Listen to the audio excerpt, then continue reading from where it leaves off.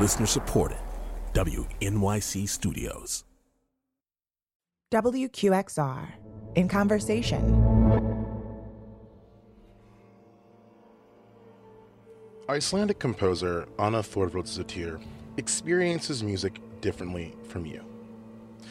Well, I can't be entirely sure that she does, but after talking with her about textures and sounds and layerings and traveling through all those different musical elements that she uses to create her own emotional experience with that music, I'm willing to bet that she does. We also talk about her new chamber opera, UR, that's stylized capital U-R _. It's a collaboration with ICE, the International Contemporary Ensemble, and Nokia Bell Labs, the Finnish-owned American telecom research and development company. We talk about the role that technology played during that project in enhancing the musical experience. Oh, and quick note, this was recorded before the International Contemporary Ensemble officially divorced itself from its ICE acronym and requested it go by ICE Ensemble. Sorry about that, International Contemporary Ensemble. Anyway, I'm James Bennett, and you're listening to WQXR in Conversation with Anna Thorvaldsdottir.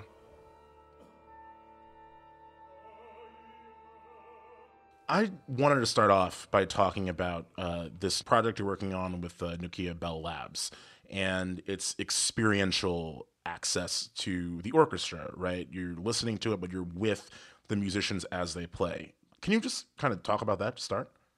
So my kind of project with ICE and Bell Labs started when we did a project with them in May 2018. And we were doing this kind of research into spacing instruments and being kind of in different places and playing. And it was a very interesting project. And I know that Ross and the guys from International Contemporary Ensemble, they've been working further and further with Bell Labs to kind of perfect this. But then we were also going to use some of this technology in my chamber opera, which we were going to put up this summer, but will now not happen. But we will continue to work on this. So for someone who's trying to get a hold on what exactly is happening, the idea is that the listener can experience the music from different spatial locations where the music is being performed. Is that correct? Right. So, for example, what we did in 2018 is that we had like 50 speakers in a room. Then we were able to direct the instrument through these 50 speakers as we wished and kind of change the perspective within the kind of musical whole from where people are sitting, essentially. So that you can really direct your experience and your attention between all these instruments, all these voices that are doing very different things. And, you know, my music isn't written in a way that needs this. It's more an exploration of kind of working with an element in this way. And then it's more about finding a way to lead the listener through the kind of textural landscape of the music. My involvement is more kind of, you know, as a composer and where this exploration fits with my music. So the chamber opera UR, which is very different from kind of a traditional way of thinking about an opera. So it has vocalizations that are not like traditionally operatic and things like this. But it was not written for this situation, and it was premiered 5 years ago. But the ideas that we've been exploring with Bell Labs, some of them resonate really well with what we are doing with our new production of UR that we are pausing somewhat now. But from my perspective, it's always about the music and about kind of finding a way to navigate and finding interesting ways to communicate music. Can you talk about how this project, or maybe tech in general, can deepen the emotional resonance of music? I don't think about the technology deepening the emotional experience, but it can enhance certain things.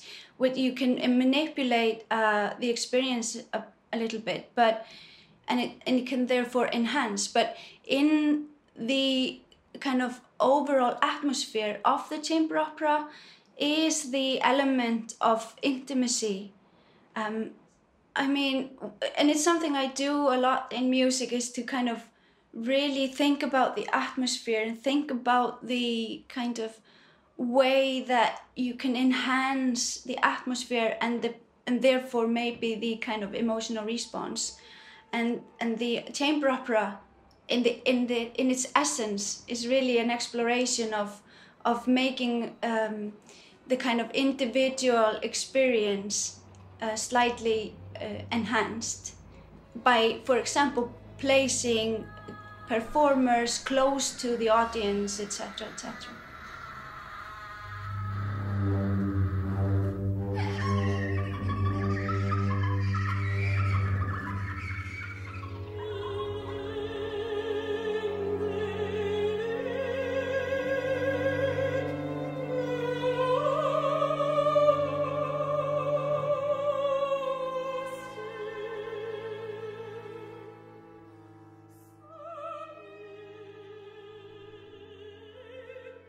So clearly you're at home.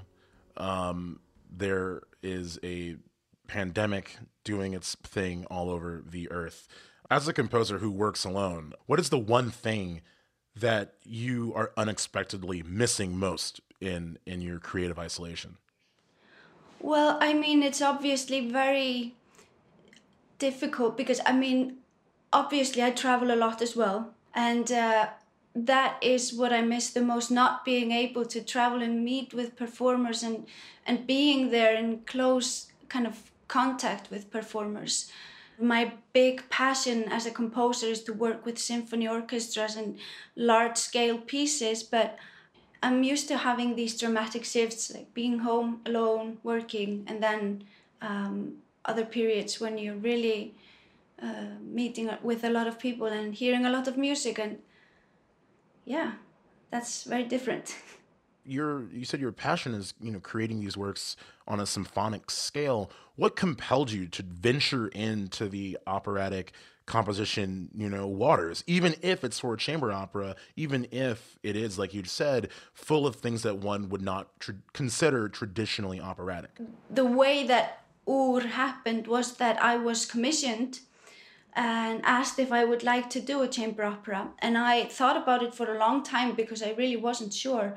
And then I found ways that were very intriguing for myself to work with voices in different ways, and to work with vocalizations and to create a narrative, kind of an atmospheric narrative, and to kind of create a theater work, I guess. And that was very, very interesting to me, but it's not something that I really do, I would say. I mean, I do with my music, I sometimes create atmospheric settings and things like this, but not in an opera type of way, if that makes sense.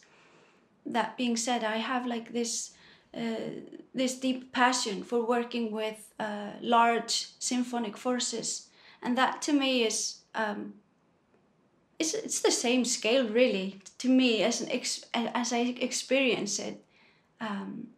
How you can work with textures and layers and nuances.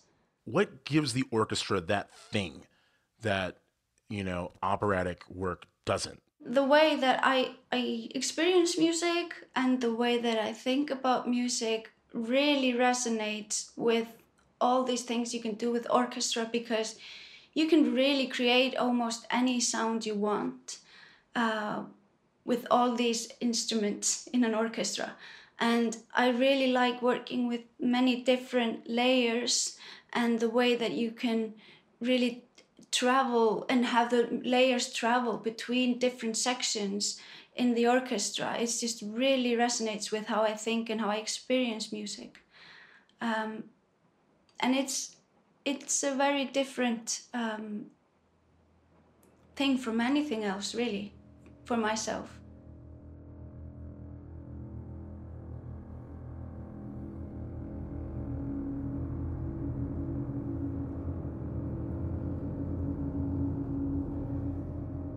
One of my favorite symphonic works of yours is Metacosmos, written in 2017.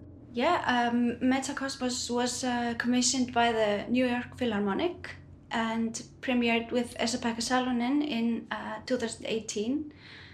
And it was very precious for me to, work on that piece, and I was very happy to do that with the New York Philharmonic, and it was a very exciting project, and it's been performed around the world since, and it's been a big part of my last couple of years.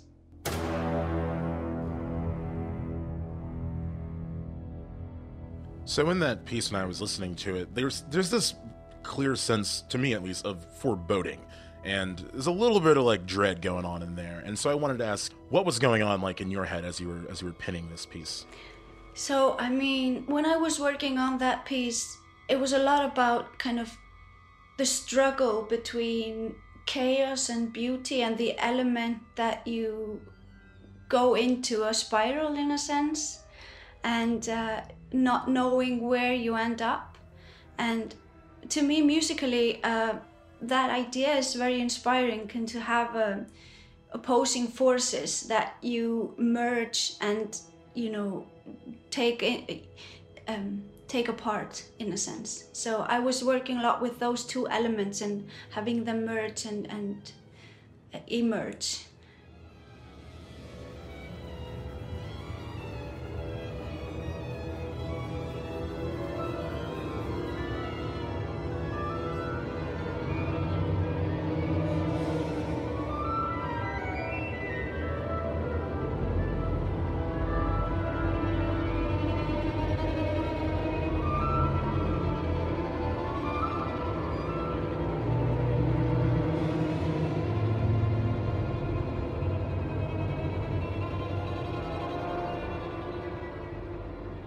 Can you take me to the moment that you realized you were finished with Metacosmos? What did you feel?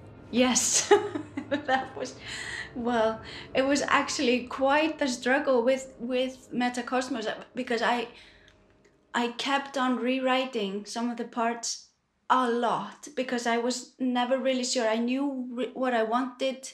I knew what I wanted to do and have, and the chaos I wanted to create in some parts. And so, but some of the parts I kept rewriting, never really being happy. And so the moment I knew it was ready was actually ecstatic, because I was so happy that I finally found all the kind of components that I wanted. And it varies from piece to piece, but in this particular piece, there were moments where I thought I would never, find exactly right balance. It seemed that you were trying to get at like the structural elements of nature, that ethereal kind of unpredictable essence of like what's going on outside. Can you kind of talk to me about how you personally, creatively, just kind of like draw on what's going on in the natural world? I mean, when I have been inspired by nature, it's mostly been because of the structures and the kind of relationship between different forces in nature and how they interact with each other, or clash with each other or flow together. It's not that I'm not really approaching the inspiration from a kind of, I'm not trying to describe nature at all. It's more that if I see or hear, find an element in nature that resonates with me musically, that's where I'm interested in it. And there are many ways to think about that, but it's about perspective, and it's very inspiring, that perspective with distances, with details versus the whole, and with forces like wind and sea, and but it's not about romanticizing nature. It's about the essence, and that's very inspiring.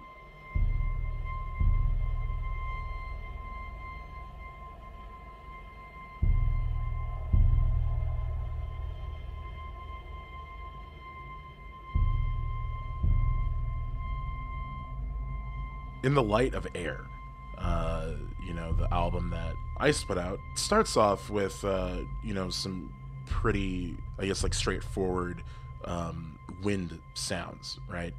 Can you talk to me about the orchestration at all? Like how you're using certain instruments to capture those elements? When I'm thinking about instrumentation and the sounds, then it's usually for me about kind of creating layers of sounds.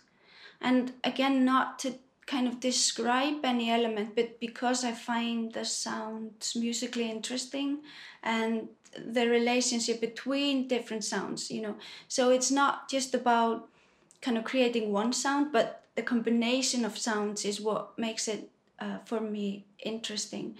And for example, in The Light of Air, I'm using a lot of textures that are ethereal and have this kind of wind element, and but also then combine those with lyricism in a way, so that I actually write those out in lyrical ways, if that makes sense. So that it's just not one sound, but the sound moves. And this is what I do kind of on various scales in my works. And kind of comes from a space of listening, comes from the kind of the way that I hear it internally and then communicate it. How do you think the way you hear it is different from someone else? For me, composing is very much an internal state, and I hear just the textures, the sounds, just in my head, really, because I don't use an instrument when I'm writing, and I spend a lot of time on finding the music before I start to write it out. And that's a very kind of, that's a process that you are really in a kind of state of some sort of music meditation, if you will. So, and it's when I have a good, clear idea about how the music sounds, then I start to write it. And again, this is where inspiration then starts to maybe sneak in, or you kind of draw the right ideas, because there may be many ideas and some of them don't fit. And then throughout the whole process, it's about like erasing and, removing things and then adding things. And it's a really difficult thing to really describe, but it's like when you're writing a paper, you have to add it continuously, and then you just know when it's ready and when it flows best.